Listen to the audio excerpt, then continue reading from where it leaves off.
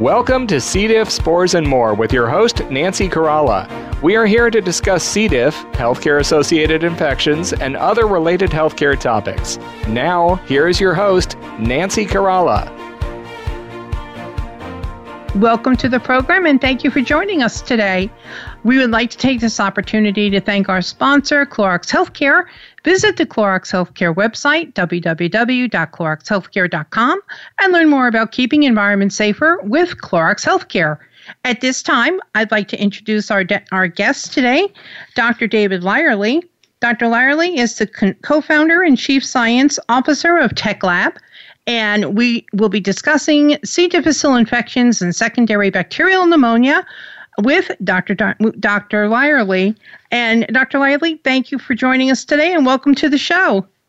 Thanks so much, Nancy. Thanks to the C. diff Foundation as well. I really appreciate you allowing me to participate. Great to be here. It's great to have you here, and we're just so thrilled that you are. And would you mind taking a moment just to share your background and information with our global listeners? Okay.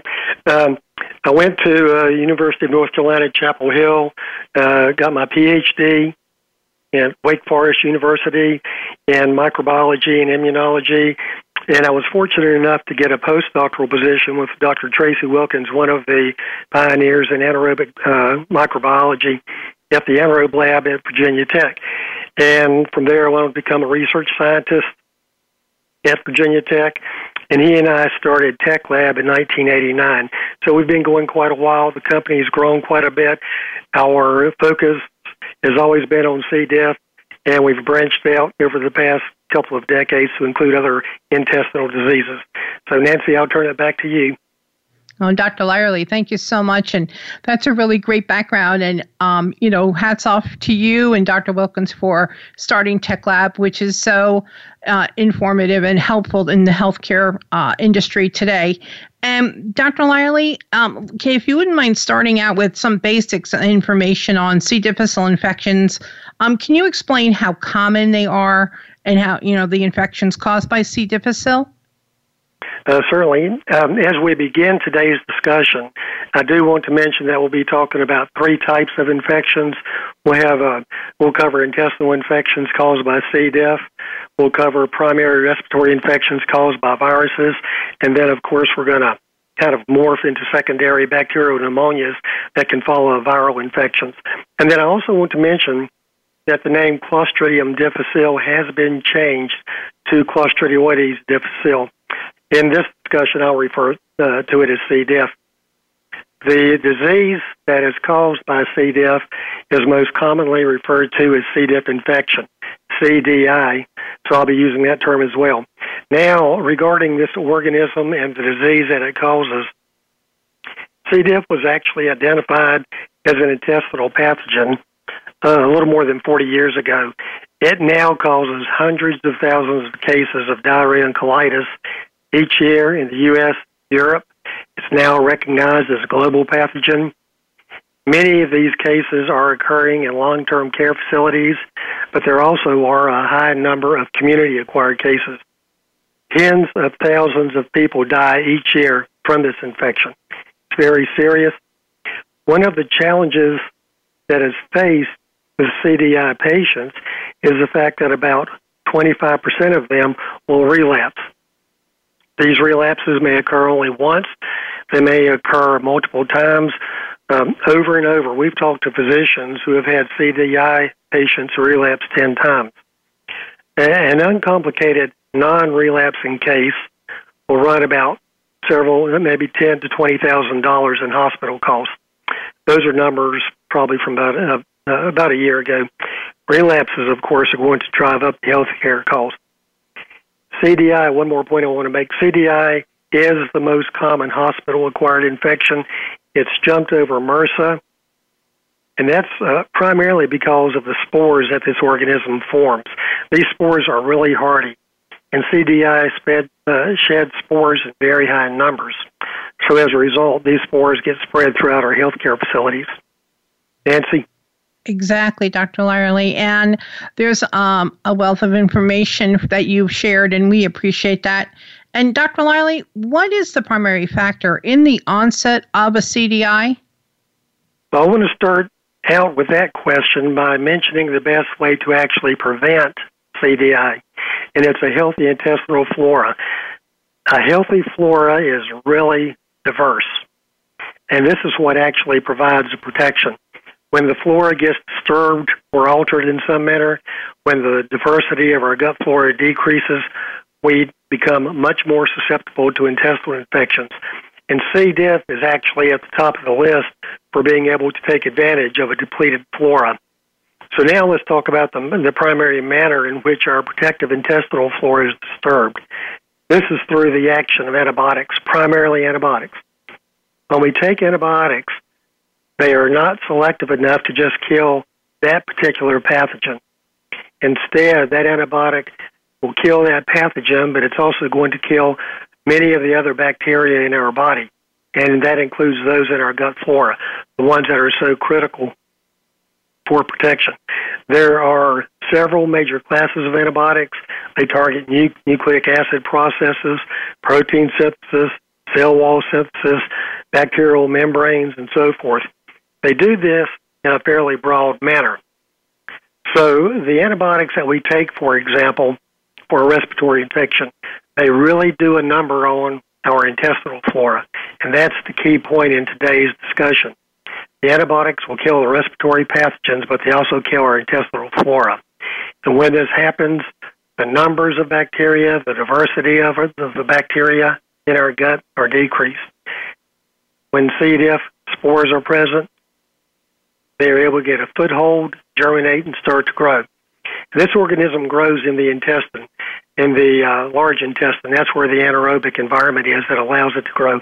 And when it does, it produces two really potent toxins that damage the gut mucosa. They're called A and B. But in addition to their ability to directly damage the mucosa, they are really good at triggering inflammation. Most cases of CDI will actually develop into colitis if they go unchecked. And that's when you're going to have a lot of inflammation present. And many CDI experts consider inflammation to be a hallmark of this disease. So it's the reduction in the numbers and diversity of our gut flora that allows C. diff spores to germinate, get sufficient nutrients to grow, and produce the toxins. This is when you get the disease.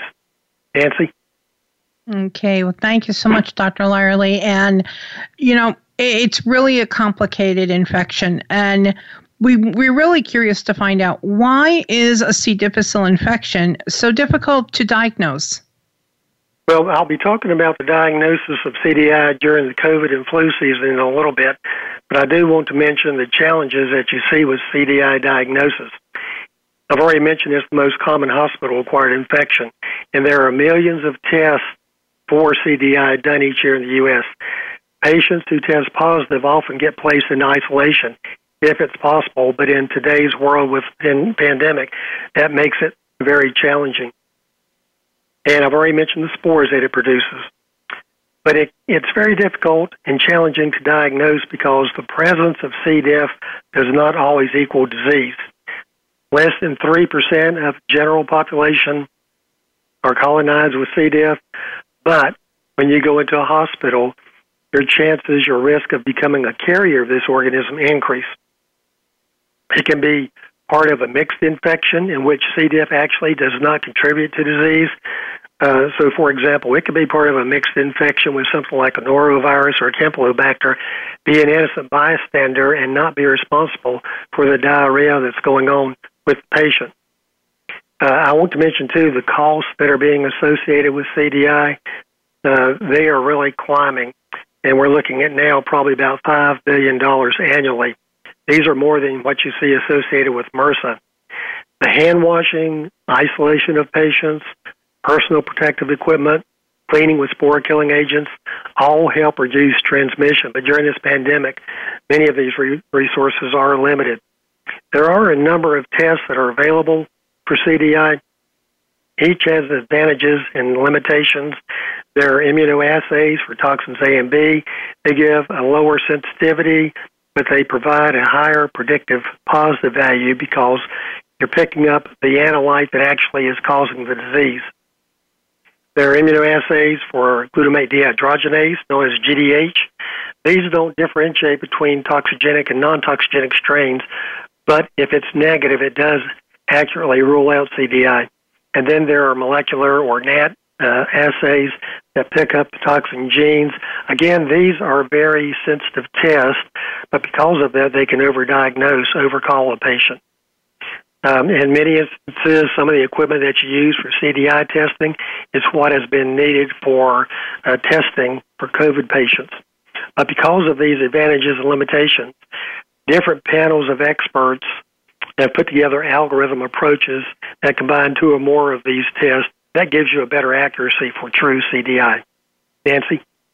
Okay, Dr. Lyerly, thank you so much for all that information. And we're to about 2 minutes before we go to our first commercial break. And if you wouldn't mind just sharing with our listeners exactly what's available and how is a CDI being treated at this time?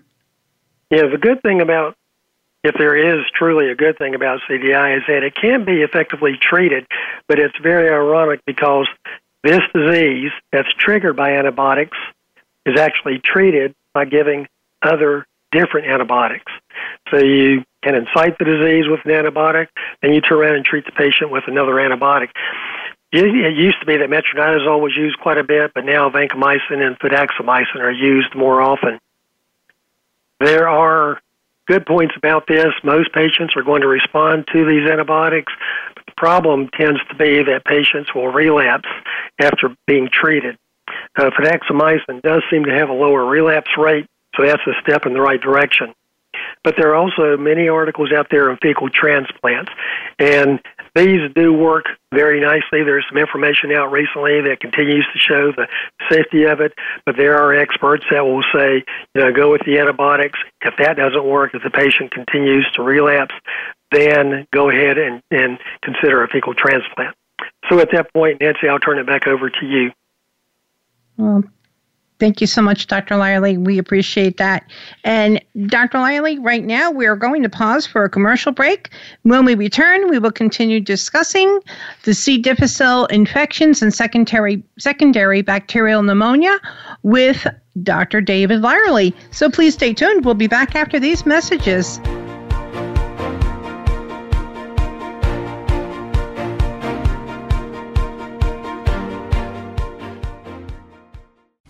Because C. difficile lives on surfaces for weeks, because it infects nearly 500,000 Americans yearly, you need disinfectants you can trust. Clorox Healthcare bleach products, cited by more studies to kill C. diff than any other products. EPA registered to kill C. diff in as fast as 3 minutes. Trusted disinfectants to kill C. diff spores in hospitals, because even one C. diff infection is too many. Learn more at CloroxHealthcare.com. Join us on Saturday, November 14th at 8 a.m. Eastern Time for the 8th Annual International C. diff Virtual Conference and Health Expo. For details and to register, please visit cdiff2020.com. Again, that's cdiff2020.com. Or contact the C. diff Foundation at 727-205-3922. We look forward to meeting you online on November 14th and meeting you in person in November 2021 in Boston, Massachusetts at the Hilton Boston Logan Airport Hotel. Do you know the symptoms of COVID-19? They may appear 2 to 14 days after exposure to the virus. Symptoms may include fever, chills, muscle pain, headache, sore throat, new loss of taste or smell, vomiting, or diarrhea. This can be in any combination. Any difficulty in breathing or shortness of breath, please visit your local hospital immediately. For additional up-to-date COVID-19 information, please visit the Centers for Disease Control and Prevention website at cdc.gov.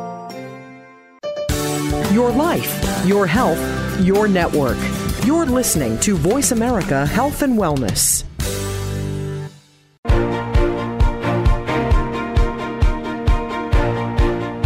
You are listening to C. diff, spores, and more. If you have a question, please send an email to info@cdifffoundation.org.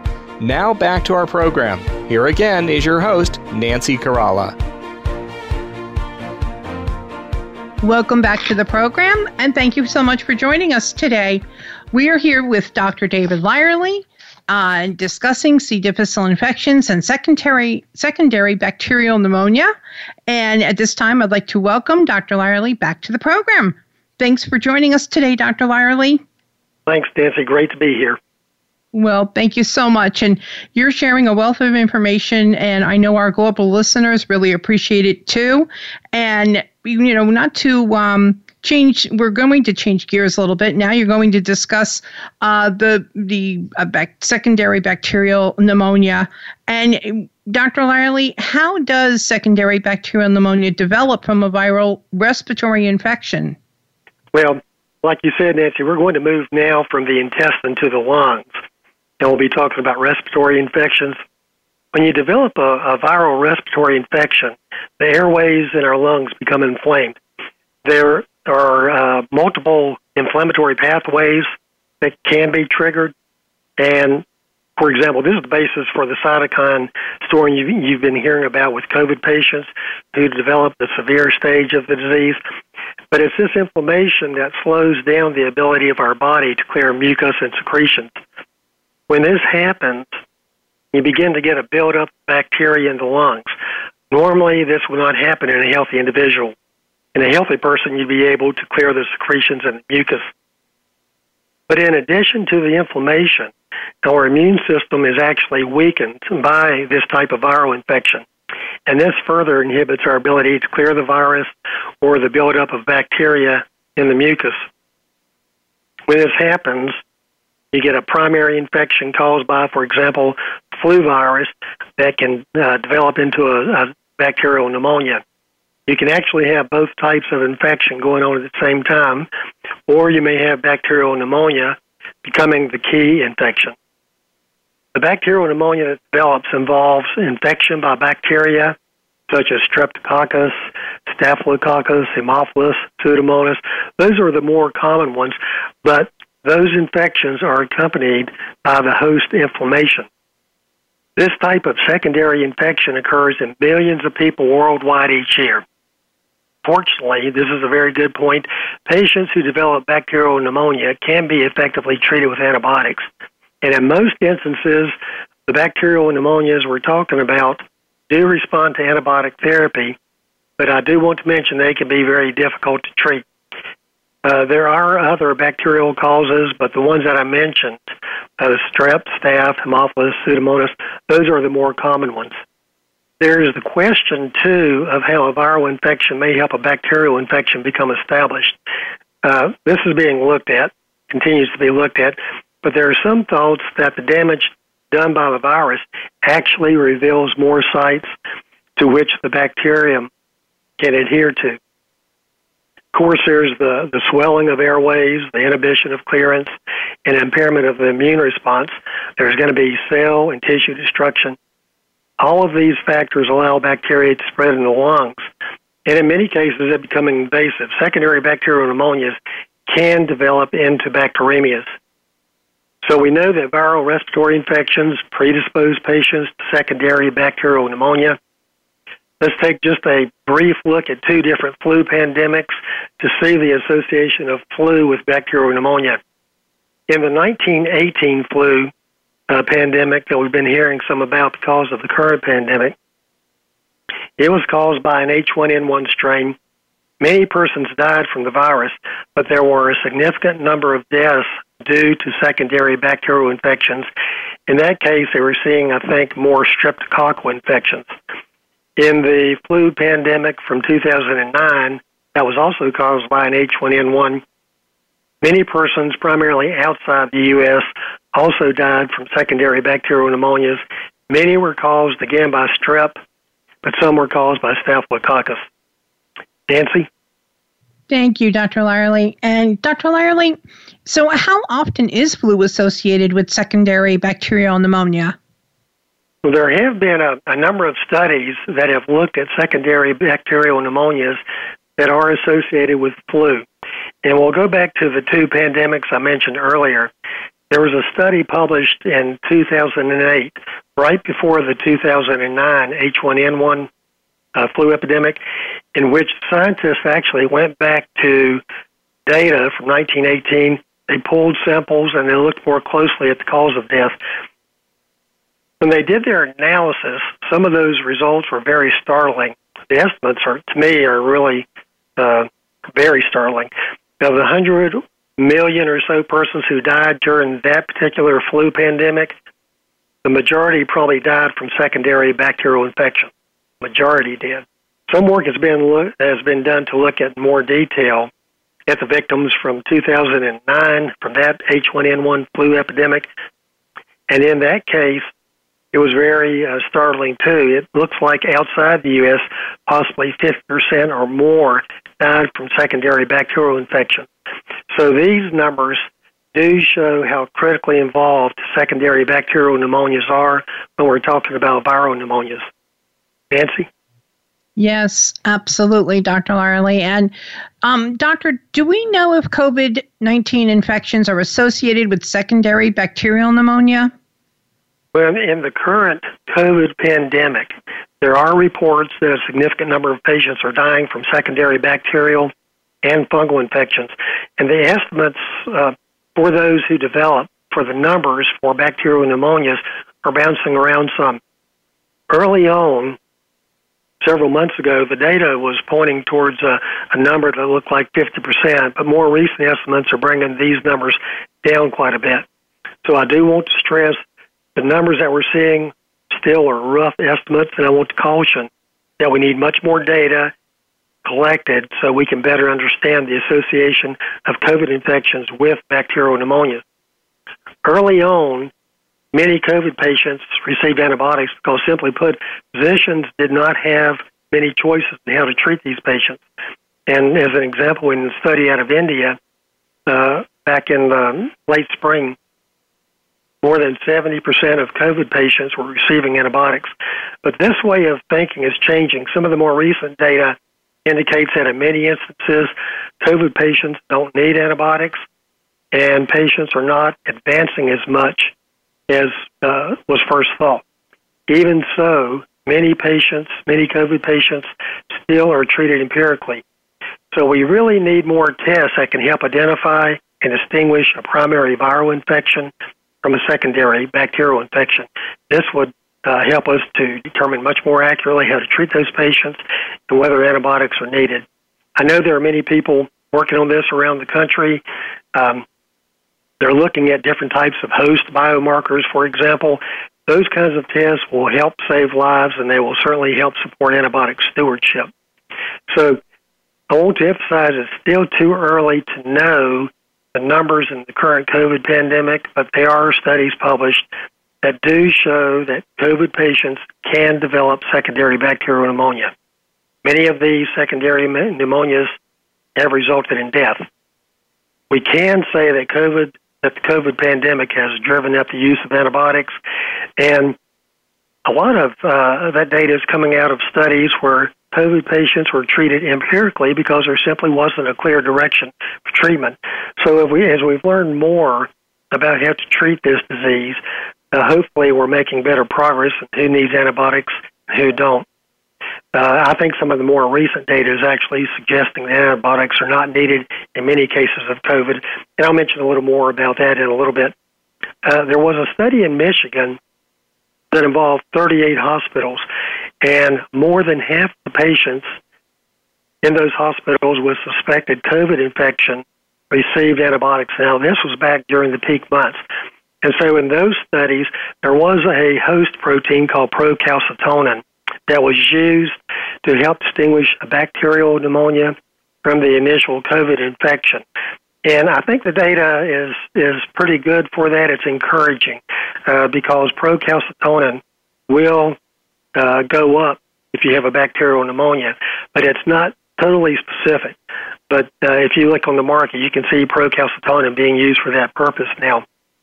One of the points that the authors did point out is that they were making a strong effort to reduce unnecessary antibiotics, and they were referring to them basically as what are called just-in-case antibiotics, and they pointed out the importance of minimizing their overuse because you want to avoid C. diff infections. So there are more and more experts that are emphasizing the importance and the concerns about C. diff disease arising in patients who are being treated empirically. And as we move into flu season, And with the additional challenge of COVID infections, we will see an increase in the use of antibiotics. I don't really think this is any surprise. The predictions are pretty pessimistic for obvious reasons for this flu season. We're going to have a combination of viral infections, flu, COVID, respiratory syncytial, and I think there probably will be an increase in antibiotic usage. That's just a realistic concern. But I've also seen some reports that are a little more optimistic.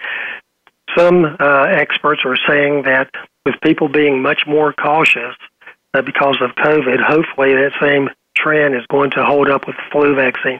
And if we can get more people vaccinated, of course, that's going to help too. These are all precautions that we can help with not only COVID, but also lower the flu rates. One more thing I'll mention quickly. In Australia, which is finishing up their flu season, the rates of flu have been way, way down. So that's very encouraging.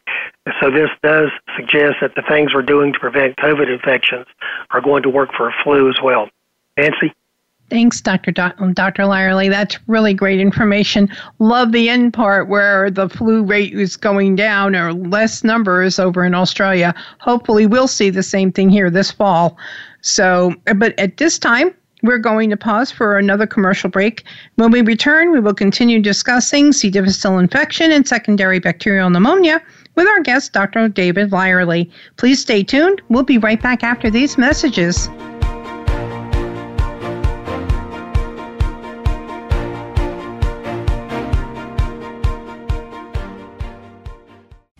Because C. difficile lives on surfaces for weeks, because it infects nearly 500,000 Americans yearly, you need disinfectants you can trust.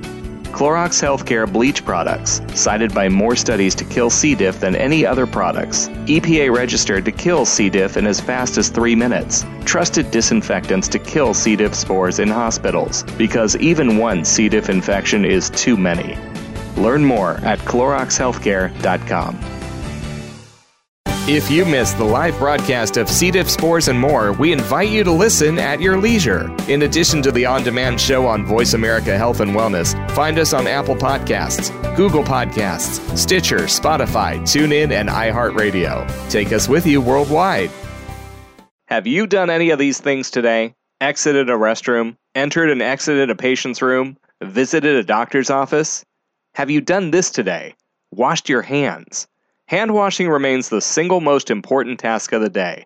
It takes soap, water, a minimum of 30 seconds, and a clean, dry towel to turn off faucets and dry hands to stop giving germs a free ride. Keep safe from germs worldwide. Hand washing, #1 in infection prevention.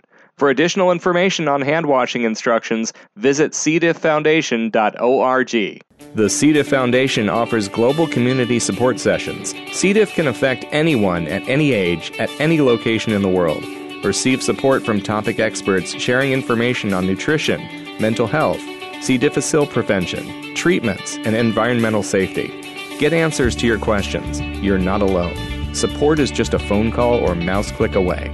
To register for a session, call the C. diff Foundation at 919-201-1512 or visit us on the web at cdifffoundation.org. Opinions, options, answers. You're listening to Voice America Health and Wellness.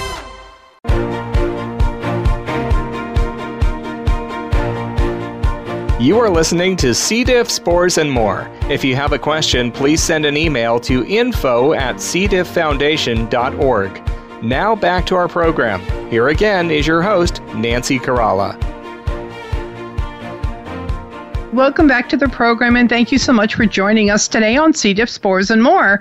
We're here with our special guest, Dr. David Lyerly, and Doctor has been discussing the C. difficile infections and secondary bacterial pneumonia. At this time, I'd like to welcome Dr. Lyerly back to the program. Hello, Dr. Lyerly, and thanks for joining us. Great to be here, Nancy. Thanks so much. Oh, thank you. You have definitely shared an awful lot of information with our global listeners, and we really appreciate your time and for doing this. And, you know, there's so much to say about C. difficile infections and secondary bacterial pneumonia. And moving on to the another large information about the pneumonia. Can you tell us about how, in the association of C. diff infections, with secondary bacterial pneumonia. Can you provide some background on how CDI and respiratory infections, in particularly secondary bacterial pneumonia, are associated? Certainly. The primary link between the onset of CDI and secondary bacterial pneumonia is the use of antibiotics. And this antibiotic, I want to make sure this is clear, this antibiotic link exists not only with bacterial pneumonias, but it also exists in patients who have primary viral respiratory infections and who are receiving antibiotics empirically. During winter months, the use of antibiotics goes up. And that's simply because of the increase in respiratory infections. Flu and other respiratory viruses are more prevalent. And this is understandable, but it's these antibiotics, those being used for respiratory infections, that are very potent. They kill off much of our intestinal flora. This is the primary contributing factor to the onset of CDI. I will mention, too, that there are other things that can mess up our intestinal flora, but antibiotics do an exceptionally good job of doing this. And remember, too, as I mentioned earlier, that spores are spread through many healthcare facilities. These are very difficult to kill spores. And you have CDI patients who have diarrhea, so you can imagine the millions of spores that are being shed in healthcare facilities each day from a CDI patient. So back to the issue of antibiotics being used for respiratory infections. A healthy gut flora is our primary defense against CDI. And as a result of this antibiotic treatment that's used so often, this very good protective mechanism has been compromised dramatically. This compromise can occur anytime when antibiotics are administered, and elderly patients are especially vulnerable because they're going to have their gut flora wiped out. They also already have weakened immune systems, and they often have other comorbidities. So to sum it up, antibiotics are the key link between CDI and respiratory infections. Nancy? Exactly. Thank you so much, Dr. Lyerly. And, you know, we really want to know is what happens to the incidence of CDI during the flu season? Yeah, let's take a look at CDI rates during flu. And we can use this as a model, respiratory infections and the increased use of antibiotics. There are not a huge number of publications on this topic looking at CDI during flu, but there are enough data that I think we can make some generalizations. The epidemiology of CDI, or probably what I should say, the positivity rate for CDI, actually follows seasonally along with influenza because of antibiotics being used. Wintertime is flu season, so it makes sense that the incidence of CDI is higher during the winter, mainly during the latter part of the winter into early spring. So when you have your peak flu season, if you look probably 4 to 8 weeks following that, that's when you'll see your increase in the incidence of CDI. And of course, this increased use of antibiotics is an effort to treat secondary bacterial pneumonias. As I mentioned during the 2009 H1N1 flu pandemic, of the hundreds of thousands who died, again, most of those were outside the U.S., a large number did die from secondary bacterial pneumonias. So based on the time sequence, it does seem fairly logical and unfortunately highly consequential that the increased amount of antibiotics emitted during flu season to treat bacterial pneumonia, and again, that's in efforts to prevent and reduce mortality, does lead to higher rates of CDI. Again, that lag time is about 6 to 8 weeks, and this is especially tough on older patients, and so what you'll see is that CDI rates go up in some reports, about 20% seasonally with flu. Nancy? Thank you, Dr. Lyerly. And Doctor, when we talk about C. diff infections, we also need to cover the relevance and importance of antibiotic stewardship. Can you discuss how this may be even more relevant in the upcoming flu season, especially with the challenge of diagnosing multiple respiratory viral infections that include the flu, COVID-19, and respiratory syncytial viruses? Sure. Antibiotic stewardship is important for so many reasons, and it's to help fight off the development of bacteria that are resistant to antibiotics. This is very true with C. diff. Without antibiotic stewardship, we're going to have more variants pop up, not only with C. diff, but also with other bacteria as well. But these variants will appear, and we simply will not have antibiotics to treat infections caused by some of them. We have actually already run out of some antibiotics for some types of infections. And one of the examples that I want to point out is Ribotype 027. It's often referred to as a hypervirulent strain of C. diff. It actually arrived in the early 2000s, and it's a good example of what we want to avoid. 027 created an especially difficult challenge for healthcare because there were multiple changes to its virulence properties. 027 actually was not a newcomer to the field.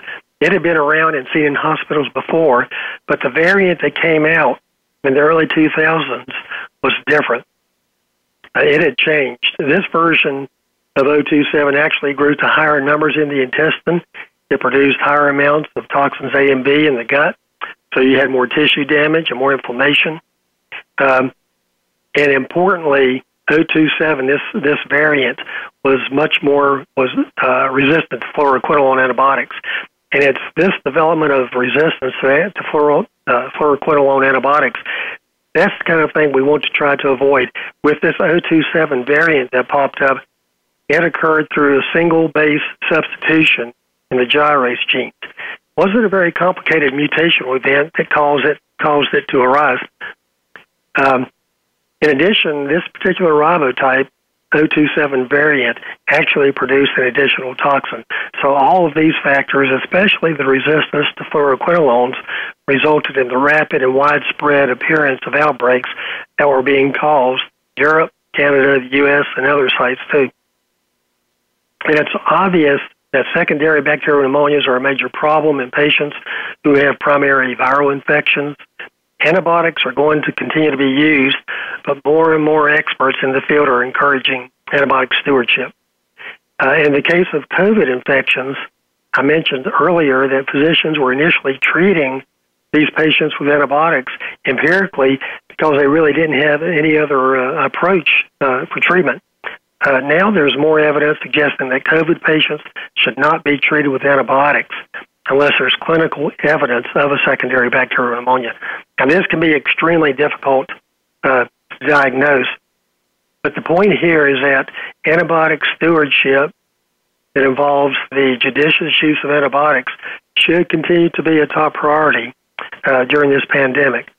We do know that empiric treatment with antibiotics in patients with viral respiratory infections, it's not going to kill the virus. It may help ward off your secondary bacterial infections, but we do know that it's going to set the patient up for CDI. I read an article a couple of weeks ago on a study out of the University of Texas, Southwestern Medical School, and they made the point that bacterial co-infection in patients with COVID-19 infections was infrequent.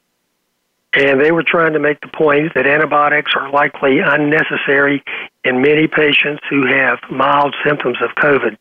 They also went further to say that there's little role for broad-spectrum antibiotics to empirically treat organisms in COVID, even regardless of disease severity. So again, scientists are cautioning about the overuse of antibiotics in COVID patients. There is a COVID-19 scientific advisory group rapid response report that has come out recently. It outlines the key point concerning antimicrobial utilization in COVID patients who are suspected of having a co-infection or a superinfection. Basically, this advisory group says that infections with bacterial or fungal co-pathogens with COVID infections are not well described. They put the number of 8% of COVID patients having possible secondary infection, but these co-infections tended to occur in later stages of the disease, not the early stage. And the report also noted that there's significant and widespread use of COVID patients despite the lack of reports of co-infections. So I want to also mention that no particular pathogens have been associated with co-infections in COVID patients. So this has been supported by this group coming out and also by a large study that came out of Canada. Perhaps the increased awareness about reinforcing cleaning procedures in healthcare facilities and awareness of asymptomatic carriers will be a big help to us during this flu season.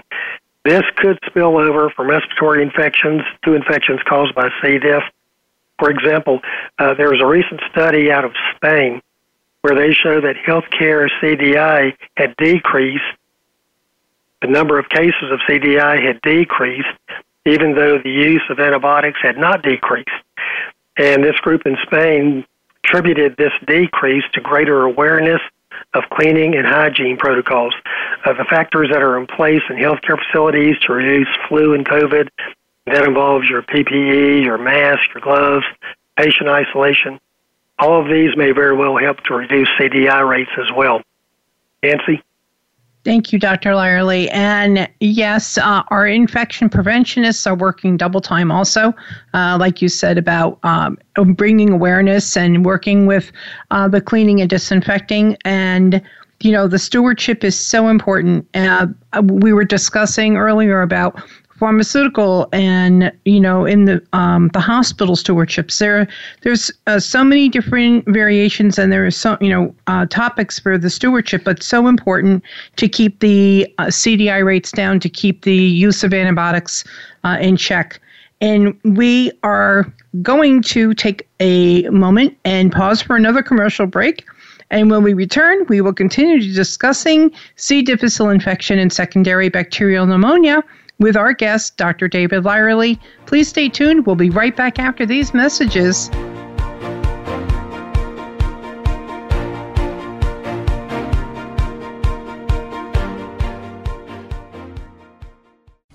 Because C. difficile lives on surfaces for weeks, because it infects nearly 500,000 Americans yearly, you need disinfectants you can trust. Clorox Healthcare bleach products, cited by more studies to kill C. diff than any other products. EPA registered to kill C. diff in as fast as 3 minutes. Trusted disinfectants to kill C. diff spores in hospitals, because even one C. diff infection is too many. Learn more at CloroxHealthcare.com. To help support the C. diff Foundation, please visit our website, cdifffoundation.org/donate, or call toll-free 1-844-4C. diff. That's 1-844-367-2343. Join us in our fight against C. diff and help us continue our mission of educating and advocating for C. diff infection prevention, treatments, and environmental safety worldwide. Through your continued support, we can continue raising C. diff awareness and help save lives. Donate today. Visit cdifffoundation.org. Thank you. Join us on Saturday, November 14th at 8 a.m. Eastern Time for the 8th Annual International C. diff Virtual Conference and Health Expo. For details and to register, please visit cdiff2020.com. Again, that's cdiff2020.com. Or contact the C. diff Foundation at 727-205-3922.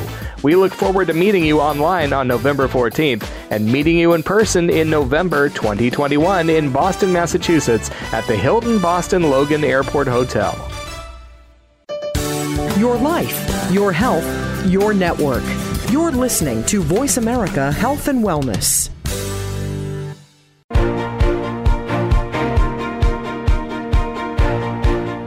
You are listening to C. diff, spores, and more. If you have a question, please send an email to info@cdifffoundation.org. Now back to our program. Here again is your host, Nancy Caralla. Welcome back to C. diff, spores, and more. We welcome you back to the program, and we are here with our special guest, Dr. David Lyerly, and discussing C. difficile infections and secondary bacterial pneumonia. And at this time, we welcome Dr. Lyerly back to the program. Thanks for joining us today, Dr. Lyerly. Thank you, Nancy, and thanks again to the C. diff Foundation for inviting me. You're more than welcome. We enjoy having you here with us, and we learn so much from you, and we always look, forward to you returning to the show and bringing more updates to us. And thanks for sharing the COVID information, the flu information. There's just a lot of different levels here today, and we really appreciate it. And Dr. Lyerly, you want to maybe take this time before we close the show today to review some key points? There are a couple of things that I want to point out about the challenge of accurately diagnosing CDI during COVID and flu season. I've already mentioned the seasonal correlation with flu and CDI. During flu season, many patients develop secondary bacterial infections. Antibiotic usage goes up. Even without secondary bacterial infections, patients often are being treated empirically with antibiotics. And then about 6 weeks later, that's when you see those rates of CDI going up. This makes sense because antibiotics are the primary predisposing factor for CDI. So now let's talk just for a minute about SARS-CoV-2 virus. We need to remember that although the ACE2 receptor for the virus is concentrated in the lungs, it also is found in significant amounts in other organs. And, for example, this receptor is present in heart tissue. That helps to explain why some COVID patients develop heart issues. The receptor also is present in the intestinal tract, and gastrointestinal symptoms can be seen in COVID-19 patients, especially in younger patients. One study showed that SARS receptor is present in higher amounts in the intestine, and we need to determine whether that's one of the explanations for the onset of diarrhea in some COVID patients. One thing I do want to mention is that there is some evidence, fairly small though, that COVID patients do have an altered intestinal flora. This is a whole area of work that needs to be looked into. These are some results out of Hong Kong, and the authors noted these changes in patients with severe disease. So we need to understand whether these changes in the gut flora are happening because of the infection or are they existing prior to, which sets the patient up for an infection. We need to more fully understand the cause of the diarrhea in these patients. So many of them are being treated with antibiotics. They're getting set up for a CDI. I do suspect that some of the diarrheas associated with COVID are due to CDI, but we certainly need more research to look at this and see if that's a reality. Also, with the flu, we know that there's a time lapse before the onset of CDI. I haven't seen that kind of time lapse in any reports with COVID patients who have diarrhea. So that would kind of imply that the diarrhea actually is being caused by the virus itself. Having said all that, I want to mention that there have been reports of COVID patients who are co-infected with C. diff. One of these studies was done in Detroit by Dr. Tina Chopra, and she published an article, Clostridioides difficile in co-infections in COVID-19 patients. And I listened to her webinar about a month ago. She reported in one part of her study there were 52 critically ill patients, 49 of whom received antibiotics, and she and her team identified 9 COVID patients who developed what they identified as CDI. So these were COVID patients who had developed C. diff disease. They were able to show that these patients were co-infected with C. diff, and they did attribute the diarrhea to C. diff. Currently, that's the only report that I'm familiar with at this time, but there's not a lot of data demonstrating this type of co-infection. The diarrhea in many COVID patients probably is caused by the virus binding to gut receptors and damaging the gut lining, causing the diarrhea, but we do need to be aware of the possibility of co-infections. And scientists around the country have raised concerns about the overuse of antibiotics.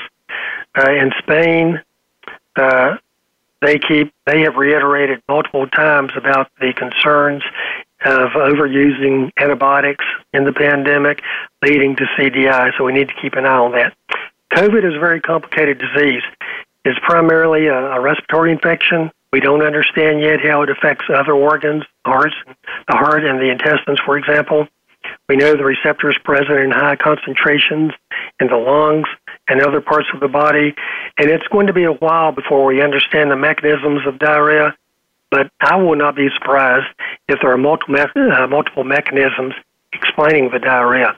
Could be by the direct action of the virus, could be because of a co-infection, it could be because of the involvement of antibiotics that set up the diarrhea caused by C. diff.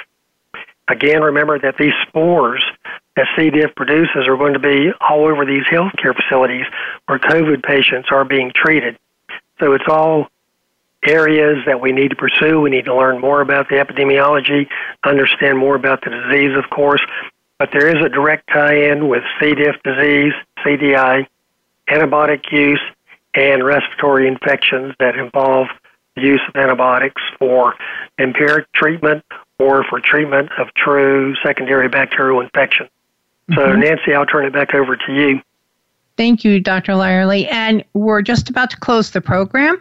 And I'd like to know, would you mind giving out your contact information, the web address to our global listeners at this time?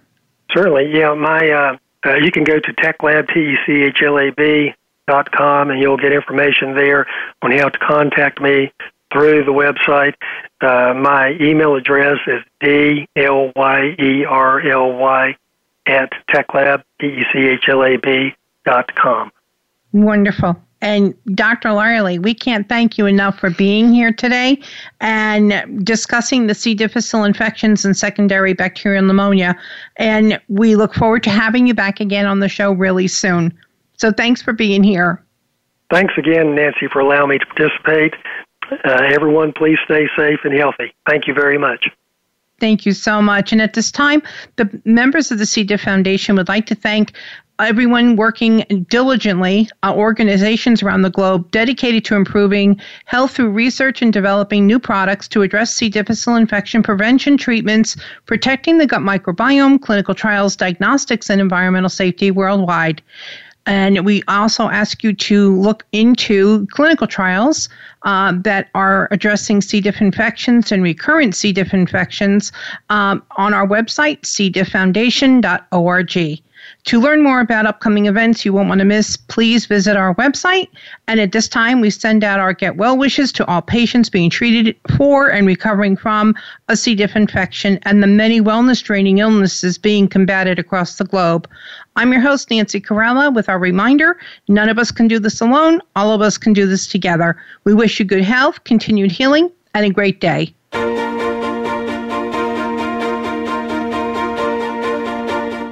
Thank you for tuning in this week for C. diff, spores, and more. Be sure to join your host, Nancy Carella, again next Tuesday at 10 a.m. Pacific Time, that's 1 p.m. Eastern Time, for another edition of our program on the Voice America Health and Wellness Channel. None of us can do this alone. All of us can do this together.